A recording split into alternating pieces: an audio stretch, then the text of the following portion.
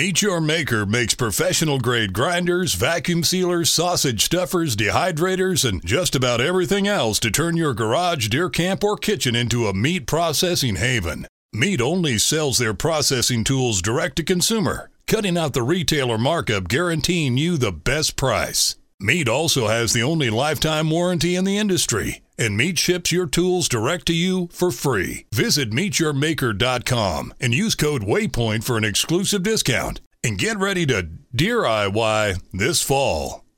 Hunters, before getting into this next episode, we want to thank you and our sponsors for supporting the Flushing and Dustin podcast. Keeping our dogs safe while hunting, training, or traveling from one location to another and helping them perform to the best of their ability is important to us. We keep a first aid kit from Gundog Outdoors in our trucks and carry one on our hunt-ready vests in the event our dogs obtain an injury while hunting. We also carry their water bottle to keep our dogs hydrated while in the field. To check out these products and other safety gear, head over to Gundog Outdoors at gundogoutdoors.com and use code RINGNEXT to save 10%. We transport our dogs to the hunting and training fields in our G3 Dakota 283 kennels. These kennels are one solid piece of military-grade material and now have the option to add a feature called Dakota Guard. This adds an antimicrobial protection to the kennels that is FDA and EPA approved and is proven highly effective against Salmonella, E. coli, and much more. Not only do they care about the safety of your dog, they also care about your dog's health. Dakota 283 also provides other specialized gear to ensure our dogs have enough water and food for a full day's hunt and to safely store and secure our gear in our vehicles. Check out Dakota 283 at dakota283.com and use code RNR10 at checkout to save 10%. Hi, hunters. Thank you for tuning into the Flushing and Dustin podcast brought to you by Nick and Tyler, the boys from Ringnecks and Retrievers. In this podcast, we will talk about guns, dogs, gear, and our successes and failures in the field through our combined 40 years of experience. We speak with hunters just like you from across the nation about their days in the field and the many memories they built with their friends and family. We are excited to have you listen. Now let's get to Flushing and Dustin. Welcome back, hunters, to another Flushing and Dustin podcast. Tonight, another special guest, as always. We have Cliff Enzor.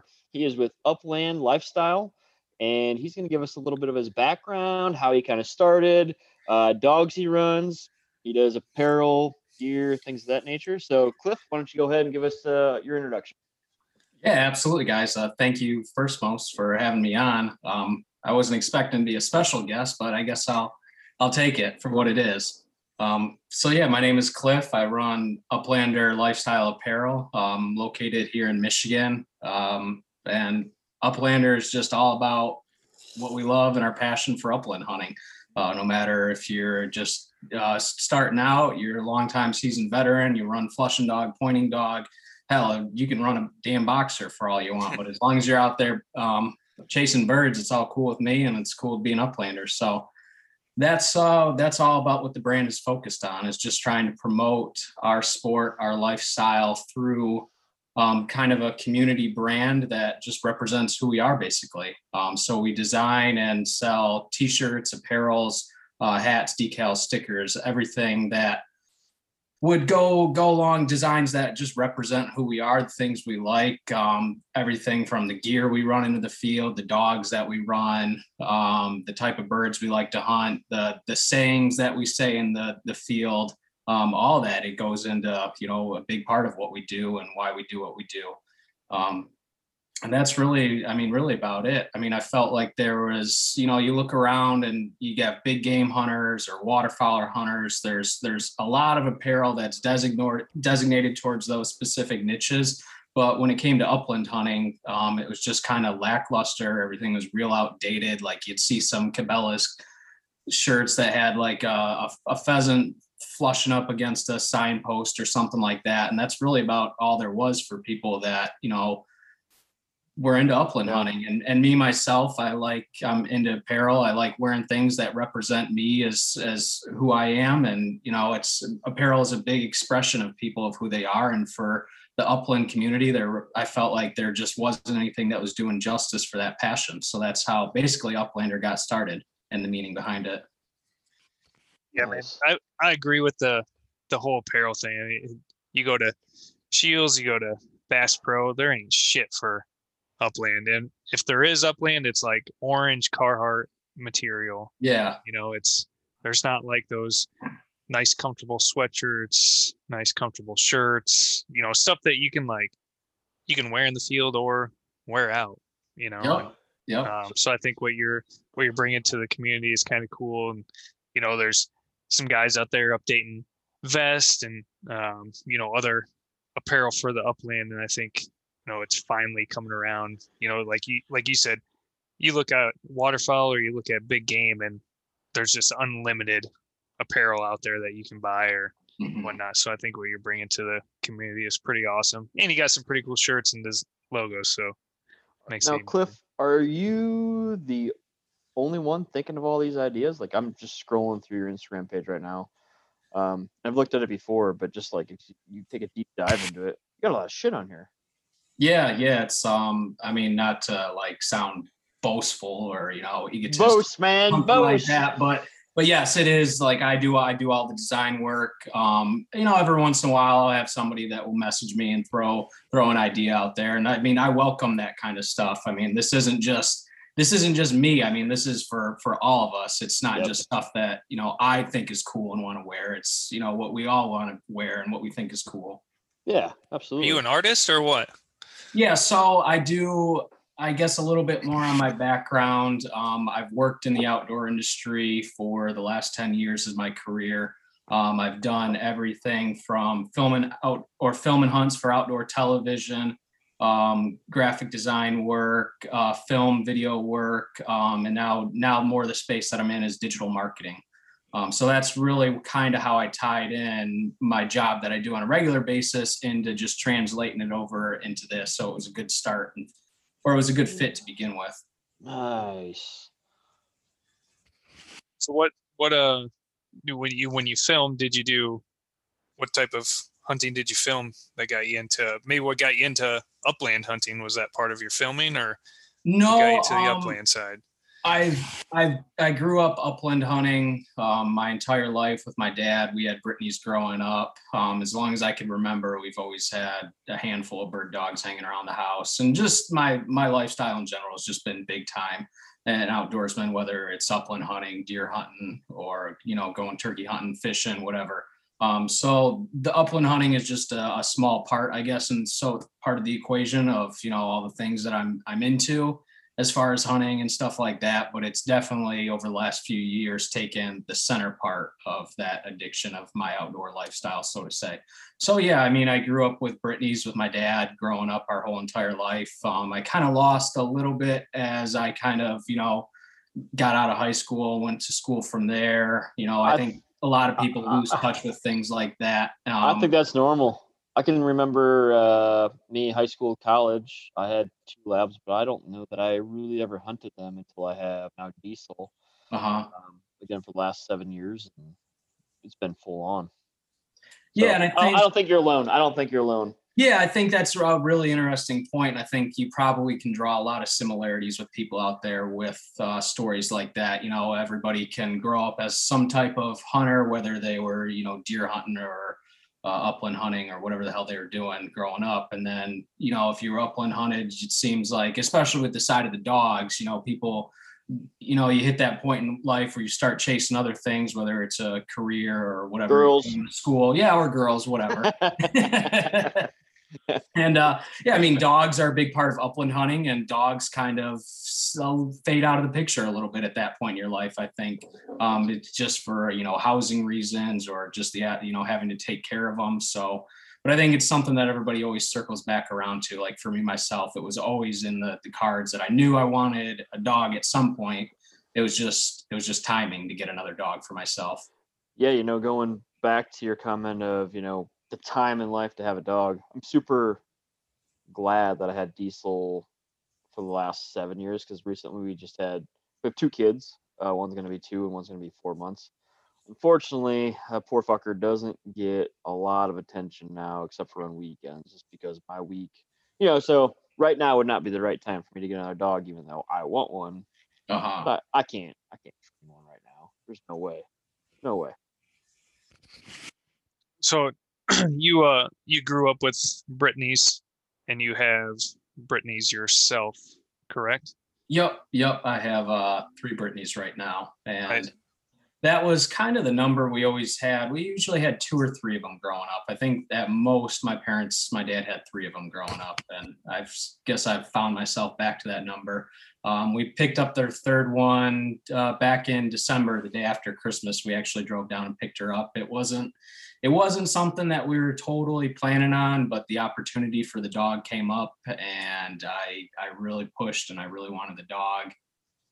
Just because of the litter that it was out of, and I was already familiar with it and the breeders, and the opportunity to have the dog felt right, even though maybe timing wasn't exactly there, but and now we're here with the 3rd dog. How is that managing? So you got 3 dogs in the house, right? Yeah. Yep. Yeah. What's their age range? So we have Yeti, who will be going on 4 That's years cool, man. old here.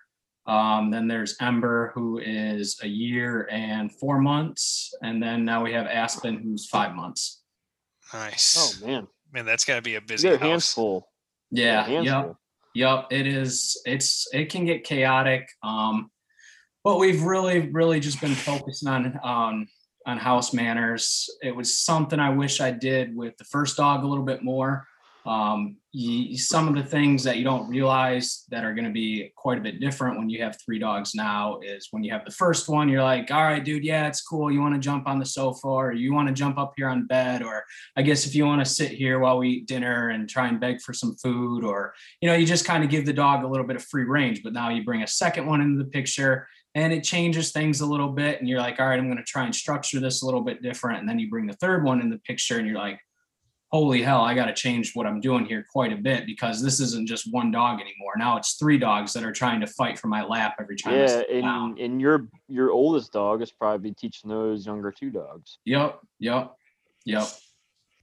I mean, I think too, like you said, as you get dogs, you kind of rethink how you want to train them, or like what you want them to do. Like my older Golden, he's kind of a psycho most of the time, and he has a lot of energy, where my younger one, she's more chill and relaxed. And I don't know if per se that's the training when she was young, but I am glad that she's a little more chill, because if I had 2 of my older dogs, my God, I don't know what I'd do. Our house would just be absolutely crazy. We know one thing, Cliff. He still wouldn't hit any birds, no matter what the dog was. So. Oh shit.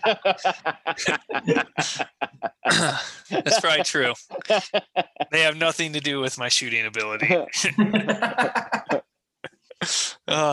So you grew up with Brittany's, and obviously you're drawn to them. Have you hunted with other breeds, or what keeps you drawn to the Brittany's, other than obviously you just grew up with them? Yeah, I feel like the Brittany's, having them as I was growing up, that probably is a big part of it, of why I have Brittany's now. Outside of that, I feel like, I could sit here and say, oh, it's because, I love Brittany's temperament. I love their drive, their willingness to please. But you could say that about, any damn dog out there. You could probably say the same exact things about your dog. If somebody was going to be like, well, why do you have your dog? And if you were to say the list of, oh, because I love their drive, I love their willingness to please, you could go down the list with that. Yep. on every breed. So, I mean, there is a lot of that. I enjoy their temperament, obviously. They do, for the most part, have a good on-off switch inside the house, except the puppies. They're a little different. They're little pterodactyls that run around batshit crazy. But I think that's most puppies, especially sporting dog breeds. Oh, sure. But I like small, compact dogs. Dogs, especially where I hunt in the grouse woods, dogs that can maneuver cover really fast, that don't have to so much have the leg height advantage to get through, taller grass and to be jumping, bounding over top of stuff. I like dogs that are small, compact, don't have a lot of size to them, don't have a lot of weight to them. They seem to be a little bit more, not athletic, but a little bit more nimble, agile. They can dip, dive, duck a little bit faster than, just other dogs that I've seen that run through the woods like bowling balls. And their stamina seems to be a little bit longer, the smaller dogs. And another thing is I don't like tails in the house. So obviously Brittany's having a dock tail. That's another plus for the breed. Yeah. Do you have any issues with them? So you hunt probably a lot of wooded area up in Michigan. Yep. Do you Yep. chase a lot of, what do you chase, a grouse, or not grouse, but I guess what do you all chase up in Michigan? I can't. I literally forgot what I was gonna say. I was like, grouse ain't it? That's freaking out west. Yeah, no, it is grouse though. Rough Is it? grouse. Okay. Yep, rough grouse and woodcock. Okay. Those are the two primary birds. There is some hot spots in the state that you can still go and find pheasants. That's kind of turned into an interesting topic over the last year. I'll dive into that a little later here, but I'll focus on the grouse. So where I primarily hunt is in the northern tier part of the state for rough grouse. And what's cool about grouse is, or I guess different, so to say, is they're not a prairie bird. They're a woodland bird. So things get, like I said, it's, you're working in really thick cover. The dog's got to be able to duck and dive in and out of stuff really easily, and it can get kind of chaotic just even trying to find a dog. Yeah. Do you run into like issues with collecting burrs a lot? I know some guys, like, that's one thing I run Goldens, and Jesus, they pick up every stinking burr that they run by, and like for Nick, that's one advantage with him and Diesel is I don't even know if I've ever seen him with a cockabur on him, and if he does, I can just usually wipe it right off. And it's so within the breed, there's a couple different lines of coats on the dog. So like my middle-aged female that's just over a year, she has a really nice thin-haired flat coat. And if she gets wet, she dries out fast. If she runs into burrs, they don't typically stick to her as bad. But my older male, he has a thicker, fluffier, a little bit more coarse hair to him. And if he runs into anything that sticks or grabs to him, it's going to mat right into him, and he sucks it up like a vacuum. So it's kind of interesting seeing from the different lines of dogs that are out there as Brittany's, the different coats they have and what they can and can't pick up from those coats. That's true upon all dogs. So I have Diesel, and then we have another friend that hunts with us, and he has Hawkeye, which has been on different podcasts. But their two coats, both being purebred black labs, are so incredibly different. It's amazing. Like, I think Diesel, he's really soft, and I don't know how to explain it. It almost looks like you don't give him a bath, and then like Hawkeye, it looks like you give him a bath. If that makes sense. It's kind of like a weird, like, but their coats feel pretty much the same, but just the look is just a little bit different. Like, crazy.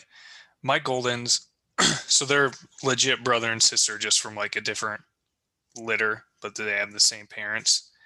And Lola, she has like a super thick coat. If I don't dry her off, she'll take like all day to dry off. Where Murph, he'll dry off in like an hour, but it's weird how, you have the same breed, like you're saying, but yet the hair is completely different and whatnot, and the way it functions, I guess, is just random.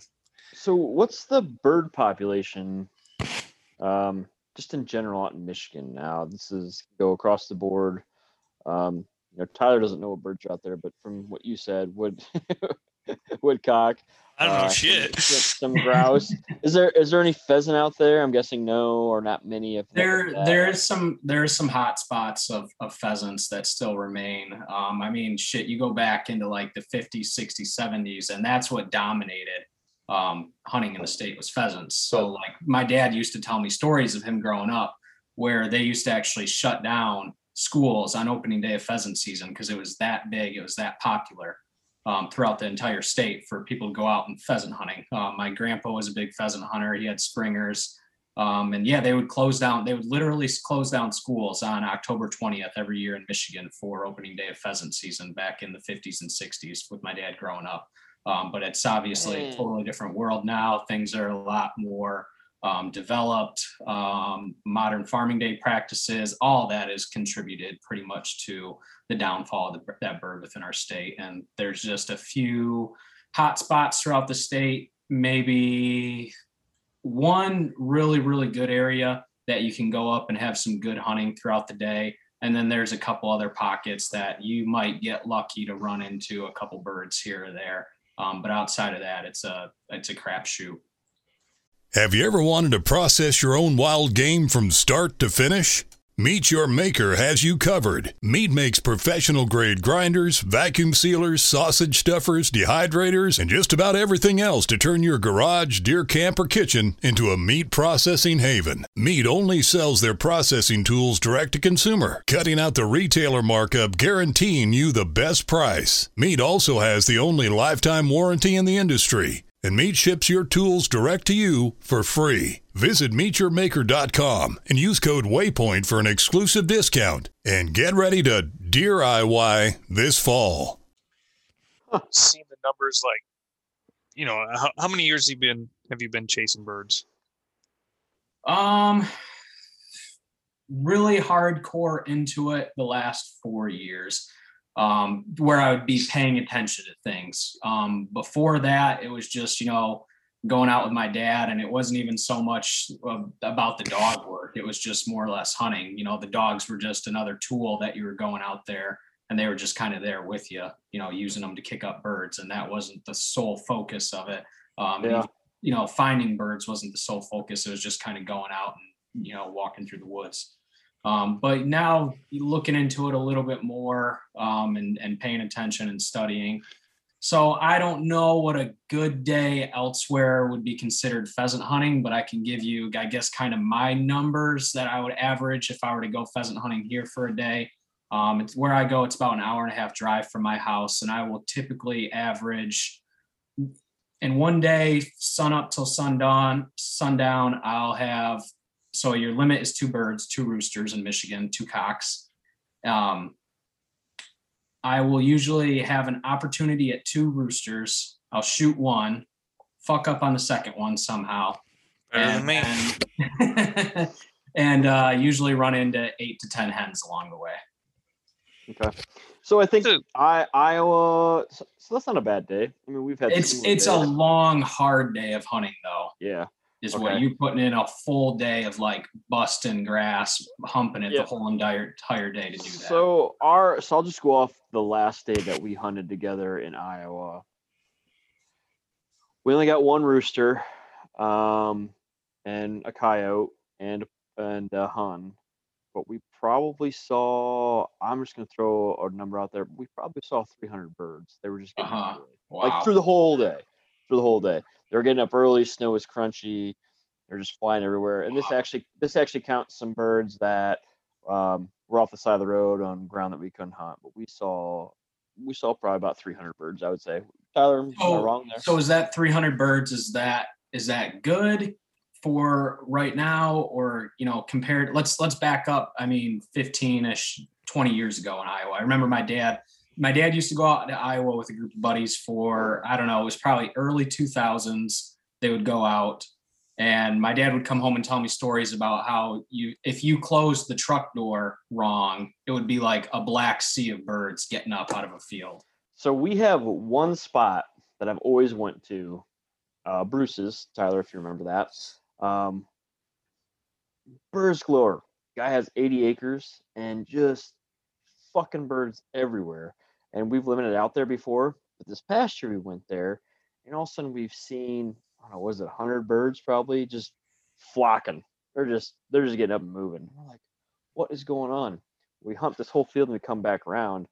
All of a sudden, coyote just jumps out, and we actually shoot the coyote. So I think that's why the birds got out. Years past, this guy's place has always been there, but I would say public grounds maybe not as good this year as I've seen in past years, I guess what I would say. Yeah. Like when I was in high school, when I got into pheasant hunting, my grandpa, he had a really nice place that, I wouldn't say it was any more than 40 acres, just a nice little square piece of land with a little pond down in the middle, just really good setup, nice thick grass. And you were talking about if you close the door wrong, the birds would fly. And that's exactly how it was there. All 4 years of high school, we'd go there. You get there and it's like slowly close the door, try not to make any clicks. The guy that I always hunted with that had labs, let him out of the truck, try not to put your shell in too loud because, any noise and all of a sudden, they're flying up. And that same property's there, same crop ground around it, same grass. The pond's still there, timber's still there. Everything is literally the same. And you might see like 5 birds there. Really? No shit. You know, Cliff, maybe Tyler has gotten a bird before then. If there's not that many birds there anymore. Well, when that many get up, you just shoot in the air and you hope it's a roost. Start flock shooting. Yeah, but yeah, it's crazy. It used to be. We'd go up there in a little 40-acre spot, and there'd be, like I said, I was younger, so I don't want to give a number of birds, but there was a lot of birds that would fly up. We would always come out with at least 3 to 6 birds, almost limit out every time we'd go. And, we only hit it up probably 4 times a year. So that's a good amount of roosters for 2 guys, and my grandpa would obviously hunt it sometimes and my uncle. But now I went up there I didn't go up there last year, but I went up there the year before and saw 2 roosters and 3 hens. And we combed it over super good. And, I don't know if, it's, like I said, the cover's still there. All the farm ground around it hasn't changed. It's owned by the same people. They've ran the ground the exact same way. I think a big thing that's changed is up where it's at. So it's up Nick in Colesburg. Yep. So it's more wooded area up there. Some more predators like coyotes, raccoons. Well, those not type only of that, things. Tyler, but I think machines now are more efficient. There's not as much corn dropping there's on the not ground. much crop on the ground anymore. Mhm. Birds can't do that. And I guess, Cliff, to get to your answer, no, the hunting now is not like it was back in the day. Well, I think even you made a point about crops as well, and I think you could throw in as well, back in the day as well, crop rows were a little bit more spread out. They didn't weed them like they do now either, and that was probably also a lot of cover within the corn for birds as well. And then when the corn comes down, that's even still a lot of cover, of weeds and grasses that grew up within the corn rows. And nowadays it's just barren dirt from all the spray and shit that they put down in there as well. And those rows are a lot tighter as well. Yeah, it's crazy how it has changed though, because I can remember when I was 13, 14, really getting into hunting, we could just go to some public ground and you'd see a ton of birds. Now I think this past year Tyler and I actually hunted more public ground than I have in the past, and it was not a good year for me anyway.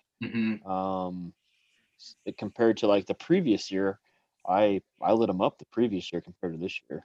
Yeah.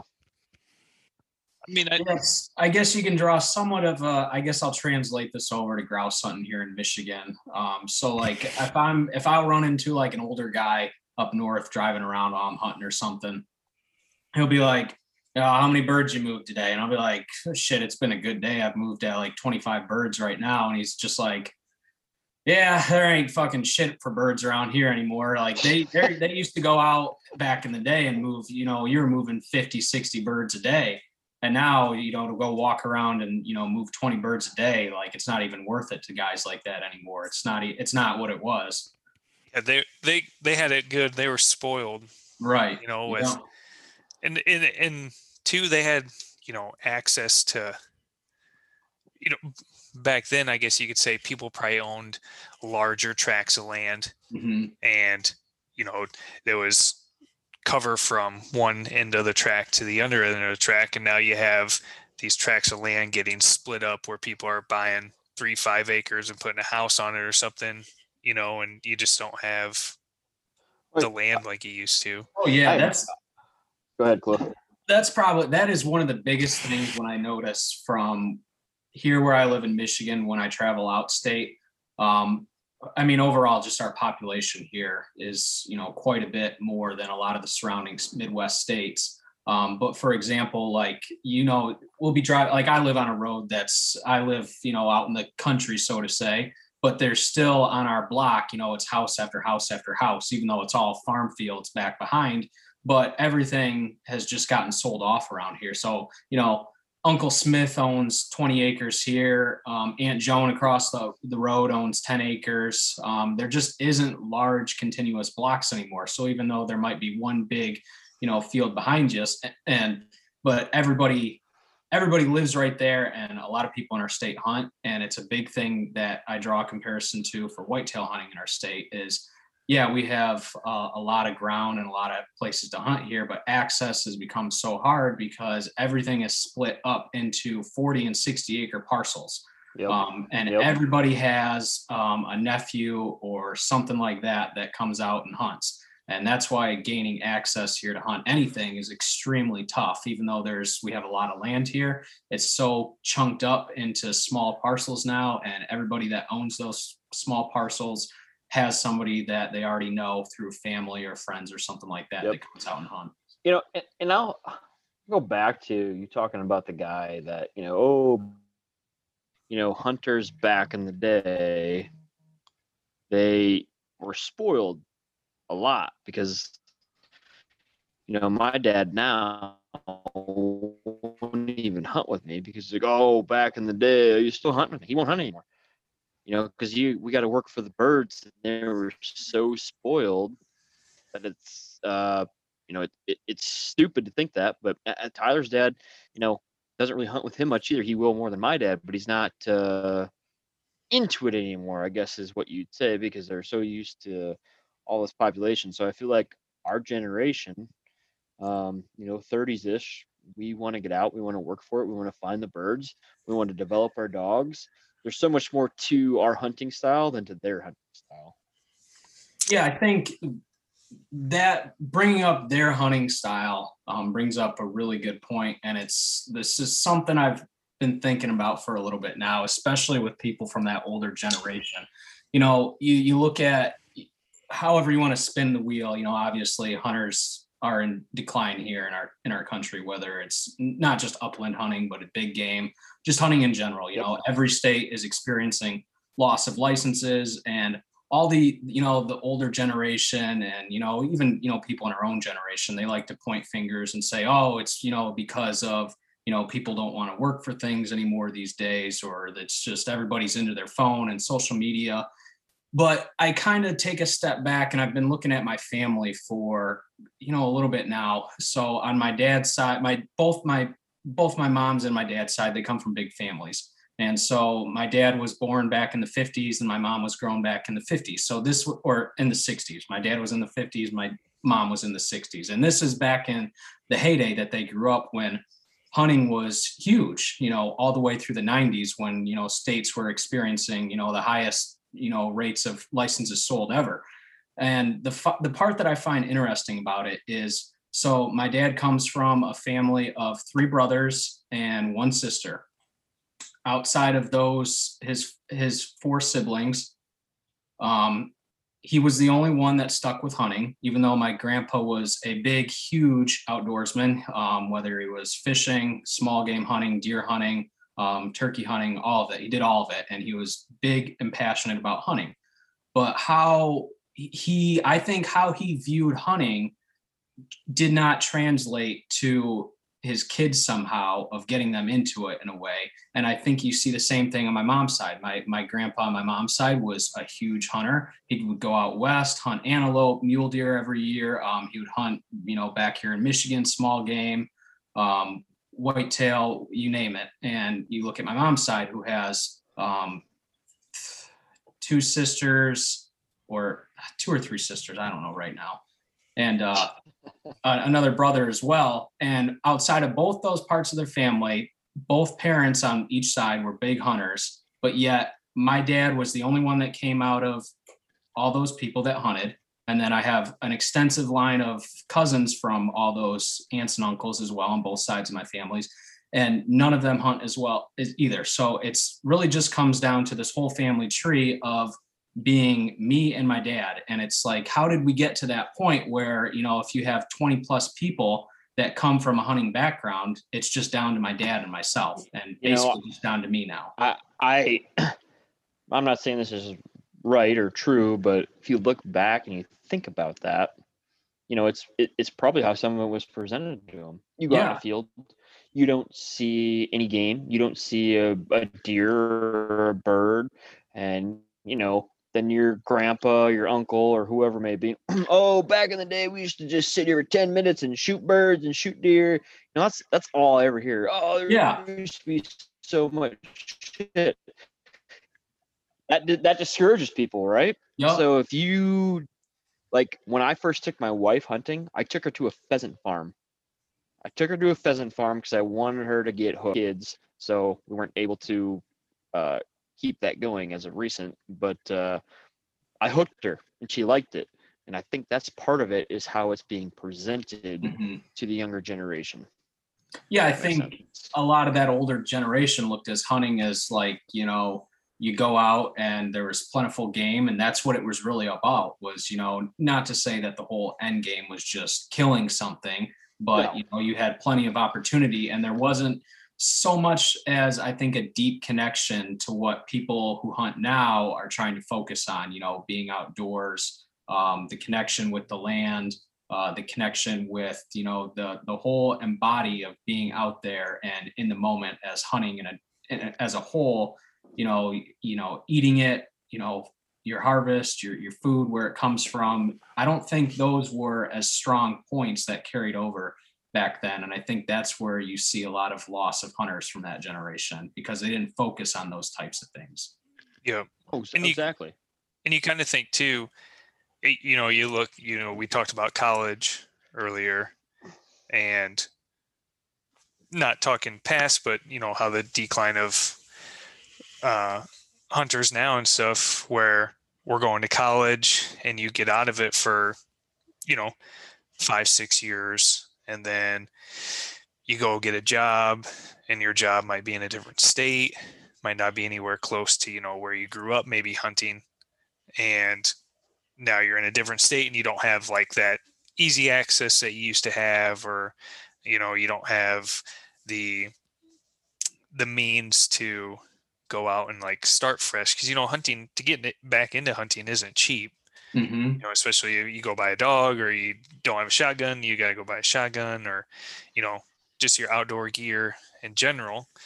So I think part of it too is just the way that families nowadays, and there's still those families that stay close to each other, but a lot of people move hours away from where they grew up, and to start fresh, and maybe they don't feel comfortable getting into it. They don't have that private ground, so they don't want to do the public land grind, and like I said, as private ground keeps getting split up more, and you don't have that nice access, maybe people just aren't drawn to it like they used to be, and which is sad, because there's still, there's so many good public ground opportunities out there.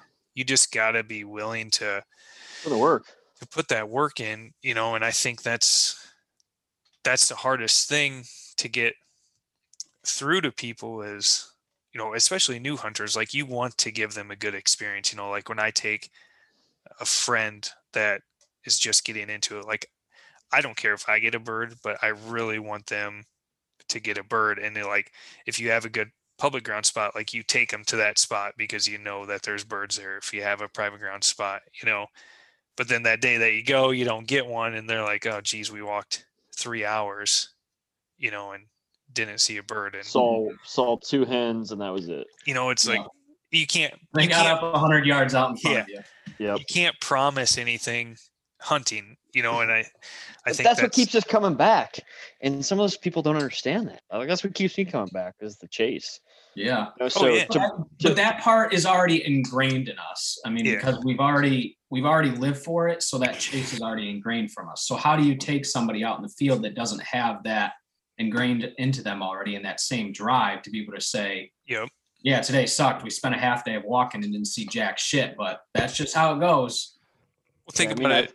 I think it starts off, not to interrupt you, Tyler, I think it starts off by trying to create that hunt successful. And I know it's easier said than done with pheasant than it is, say, deer or turkey. Pheasant, you can go to a farm, right? You can take them out to a farm. You can get them hooked because they're getting on birds right away. They get that excitement, you know, and then you can take them out to the public grounds, and maybe you're not so successful. So it's a conversation with them, like, hey, you know, we need to keep working. We need to keep doing this.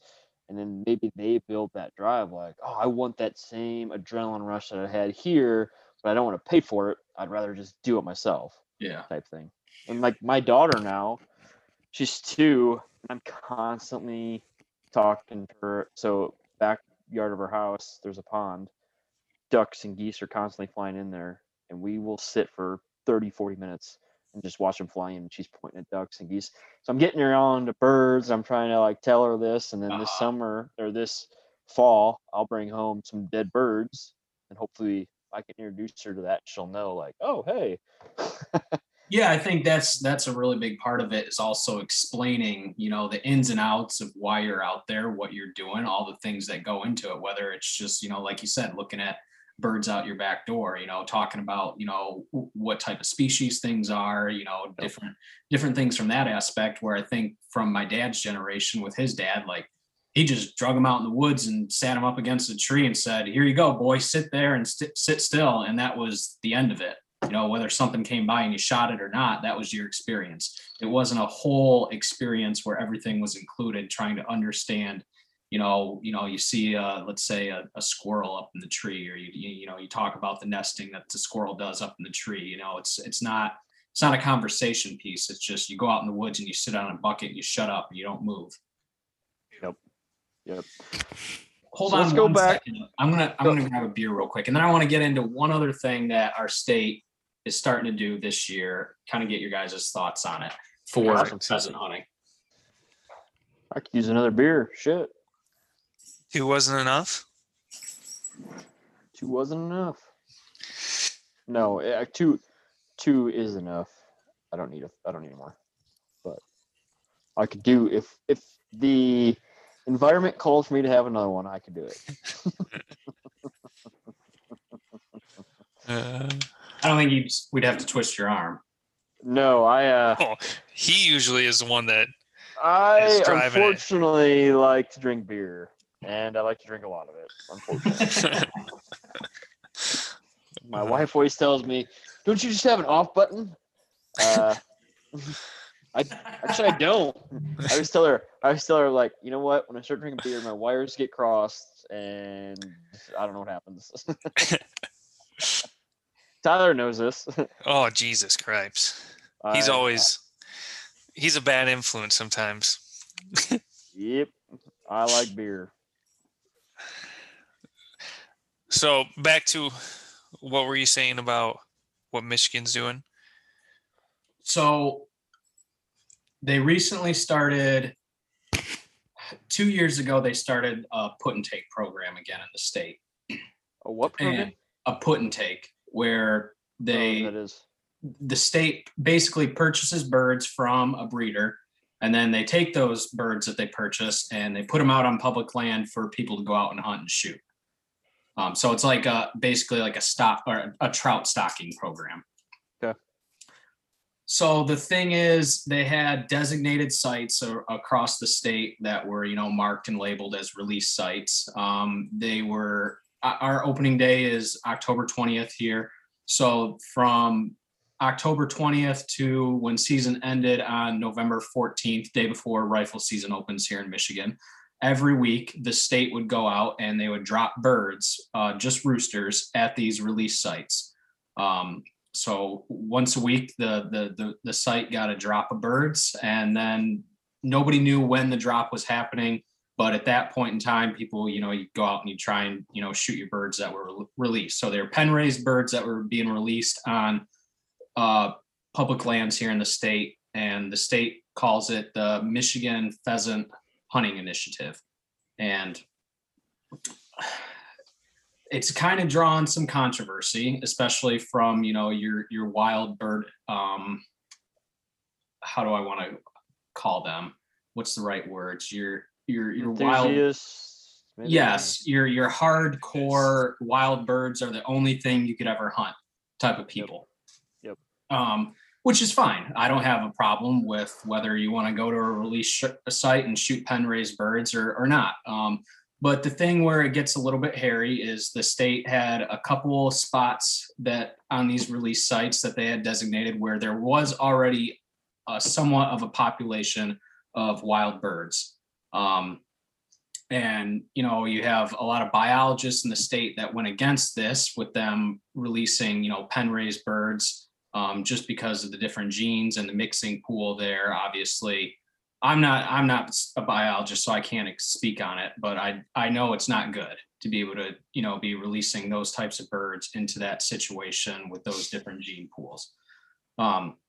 So you have that controversy. And then from there was going to be a $25 stamp that you had to purchase to be able to hunt pheasants now in Michigan. And that $25 that every hunter was going to pay went towards the purchase of all of these birds that were going to be stocked out on public lands for people to go hunt. But the thing that gets a little dicey is if you wanted to go, say, to a place that wasn't a release site and you wanted to go to an area that was truly just holding wild birds and hunt wild birds, it didn't matter. You still had to pay your $25 to fund the other people that wanted to go to the release sites to shoot those released birds. So I actually think that paying $25 across the board is a good thing. Mm-hmm. But it has to be to maintain the population. We ain't gonna fucking release these pen raised birds every year, right? So it has to be, I think it has to be a common good. Hey, we're gonna use this as a pheasant stamp. Right now, this is gonna go to releasing maybe these wild bird or these pen raised birds into the wildlife. But this is upon these wild birds breeding, building habitat, keeping these birds around. So maybe they can't hunt these spots for a few years because we're trying to build habitat. I don't know. I would. The whole game here is to try to make more birds. So I don't know what the thing is, but in Iowa we do not have a pheasant stamp or a pheasant or whatever you want to call it, which I think Iowa needs to, one, preserve birds, and two, know how many people are hunting birds. Like, I think that's a good thing to know. Yeah. And you do have to purchase. So before you didn't have to purchase a stamp, but when you bought your licenses for the year, whether you're, you go and you pay your $40 for your combo deer license, you buy your small game tag. And if you're going to hunt pheasants, you also had to get a pheasant stamp. It was free of charge, but now they've changed it where it's $25 and that money goes directly in towards the state purchasing the birds to release. And something happened along the lines where it was always promised that 25% of that $25 purchase from every license was going to go back directly to habitat supports and causes. And then COVID happened. They shut the program last year down because of budget operations. So the first year the state spent like $250,000. There was a lot of people that were butthurt about the state spending $250,000 on pen raised birds, and why can't you just put that money back into habitat? But that didn't really bother me because $250,000 is like a drop in the bucket for the state's overall budget for wildlife. Yes. Things they do. So that part to me was irrelevant. Then COVID struck. They canceled the program to save the money in their budget for the COVID year. Now this year it's coming back. The program's already been set back into place. The legislative has already passed for this year. And the $25 stamp passed as well. So now if you want to hunt pheasants in Michigan, it's going to cost you $25, which again, I'm not bitching about the $25. I don't have a problem paying $25 to go hunt anything in our state or anywhere. I mean, that's dirt shit cheap for any type of entertainment to go pay $25 to do something for 3 months. Can't even go to a movie theater for that these days. Yeah, exactly. So $25, it's not a big deal for me.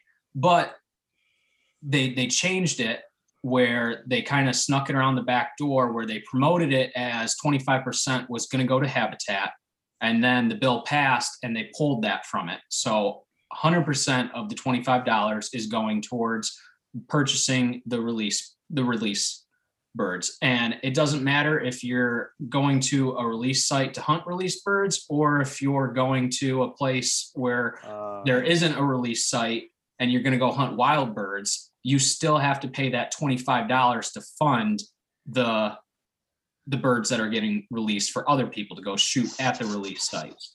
Which, so that again, if it was going, if it was towards game habitat, farms that just have game farms where people have to pay an extra $25 that just directly goes to the fucking DNR. Then don't charge everybody for 100%. Like, that's stupid. If you're going to charge that $25, it has to help the habitat. And if you're bringing in these game birds, that has to build the habitat. You can't and build the population. That's fucked up. My personal opinion is, personally, one, I wish Iowa would have a $25 stamp. We do have a dove where it's $0, but you have to have a dove stamp, right? You have to have a duck stamp, whatnot.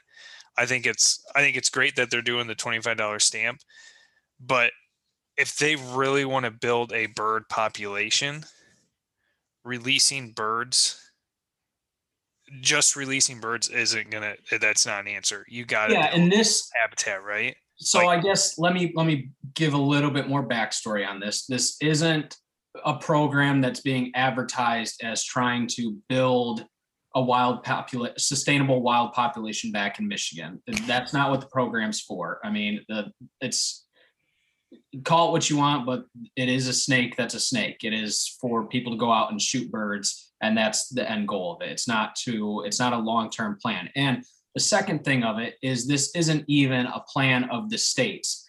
It's a guy named Ken Dalton who came up with the program. How much kickback is he getting? I thought you were going to say Biden. No. No, so this was strictly one man's idea to do this, that they should bring a put and take program back to Michigan. He completely bypassed the state's NRC and DNR, Natural Resource Committee and Department of Wildlife in our state. It completely bypassed all those biologists, everything, and it went straight to legislative, and legislative passed the law without consulting with anybody. And that's where I think you get into a little bit of a hairy gray area when you start doing things like that. It also works against us in a way, because then you're talking about just going straight into bypassing biologists, the states, people that are put in roles and positions. And if you can just go around and start taking away from hunters as well, you already start to see things like that happening. So it's, I would think something like that would have to go through like the DNR or the state to they're the ones that are literally responsible for making sure people have their licenses. I'm guessing they are responsible to make sure that if they show up to these release sites, that these people have that $25 stamp, or Nope, because it was proposed. The program was proposed as a bill, so it became a law, and now that it's a law, the state wildlife agency has to enforce that law. Yeah, that's what I mean. And they're responsible for enforcing it, but yet they weren't the ones that do. So does the state does the DNR or anybody, do they receive anything from those funds to put towards either, equipment to help with the releasing of these birds, or to build habitat, or to I think it's dumb that they don't want to build a habitat. Yeah, I don't get that. Why? It makes it easier for you. One, is better for the birds. It's better for hunters. Mm-hmm. It's better for the state, because now you're going to draw in. If you get a good population of birds, you're going to draw people in from out of the state to come hunt because they're like, oh, like South Dakota. People fucking go to South Dakota. South Dakota, honestly, hasn't been that great. Tyler and I go there every year. It's okay. I mean, you got to pay a pheasant stamp thing when you go out there. You pay your out-of-state license, and then you pay your whatever for your pheasant, I think, or something. I mean, there is grants, there's different funds, there's different programs that work within the state that work with the DNR to create habitat. There's several programs like that, but this is something that's a totally different entity from that, and it's just focused strictly on releasing birds for people to go shoot. I'm just not a fan. Like, personally, I'm not a fan. Like, if Iowa did something like that, we know some people that do pheasant farms. That's what pheasant farms are for, right? To release cage birds. Like, and if you want to go kill a bird, like go pay for it, right? But as a hunter that wants to see it sustained for if I have kids, for if they have kids, that $25 program per person to release birds is not going to sustain hunting generations to come. Yeah. Right. It's literally all it is basically, and sorry if you go to these, but it's basically a lazy person just wanting to pay $25 to go to these raised spot or these release spots to go kill a pen raised bird, right? And they don't want to maybe fork out a little more to go to a pheasant farm. I don't know if you have pheasant farms in Michigan. Oh yeah. Yep. But like if I was a pheasant farm person, I would definitely be against it because it's like I'm here trying to, build. I mean, you're basically doing the same thing as what this person is doing by charging the $25, to do that release sites. But you're trying to build, it's a good way, like I said, pheasant farm is a good way to introduce hunters to the sport. They're a good way to work your dogs. I personally would not be a fan if I did something. Now, if you said that they were going to take that $25 and they were going to use it for maybe like a salary of another person to upkeep these public areas, something like that, or they're going to take 60% of it or something like that to plant food plots and maybe obtain new public land areas. Like I think Iowa should do something like that personally. Yeah, I mean, I'd buy two fucking stamps. That was the case. Yeah, we're never going to gain more land. It's always there's more land that's easily going to be taken away than there's not enough.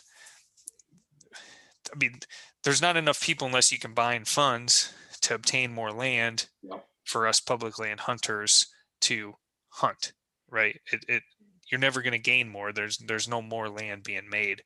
Yeah. And I think if Minnesota is like the apex, what the model that everybody in the Midwest, all these surrounding states should be trying to adopt their system with, the grants and the money they've been able to set aside to be able to purchase new grounds and strictly put the right people in place to be able to manage the habitat. That is, and they've done a great job at it and bringing, new parcels to the market for the public to be able to hunt and managing those properties for people to hunt pheasants and birds and stuff and wildlife in general. And that is what the model everybody should be trying to adopt. But for some reason, I know it's not as easy to do as it is on paper, just looking at it, but I just wish there was more conversation towards doing that model. Yeah, I mean, the Rooster Road Trip went to Minnesota this year. And Nick and I are like, well, fuck, they had really good outcomes. So we're planning on going up there because it opens up like 3 weeks before Iowa does. Yeah. Good way to go up there and plan a weekend and just go up for 2-3 days and hit it up, see what happens. Yeah. And I think if your state is doing, like you said, Minnesota is doing great. We didn't know about Minnesota till basically last year or the year before, whatever Rooster Road Trip went up there. But man, if you can bring out-of-state hunters to your state, that you're bringing more revenue to your state than just hunting. They're staying somewhere, they're eating somewhere, they're filling up gas. It's like, I mean, there's so much more revenue you could create by doing that. But that's obviously a conversation that would have to be had with those levels. But yeah, that's crazy that they $25 for a stamp to pay for pen raised birds. I can't say I would be game if I would did that. Yeah. No. Yeah. Like, I mean, I don't like, I'd probably pay the $25. I'd still want to hunt any public ground that I want to go to. Right. yeah. I don't have it's not the money. It's not the fact of whether somebody wants to go out and do this type of hunt. Like, I don't give a shit. If that's what you want to do and Yep. spend your Saturday, go do it, dude. Have the best fucking time of your life. Enjoy Yep. yourself.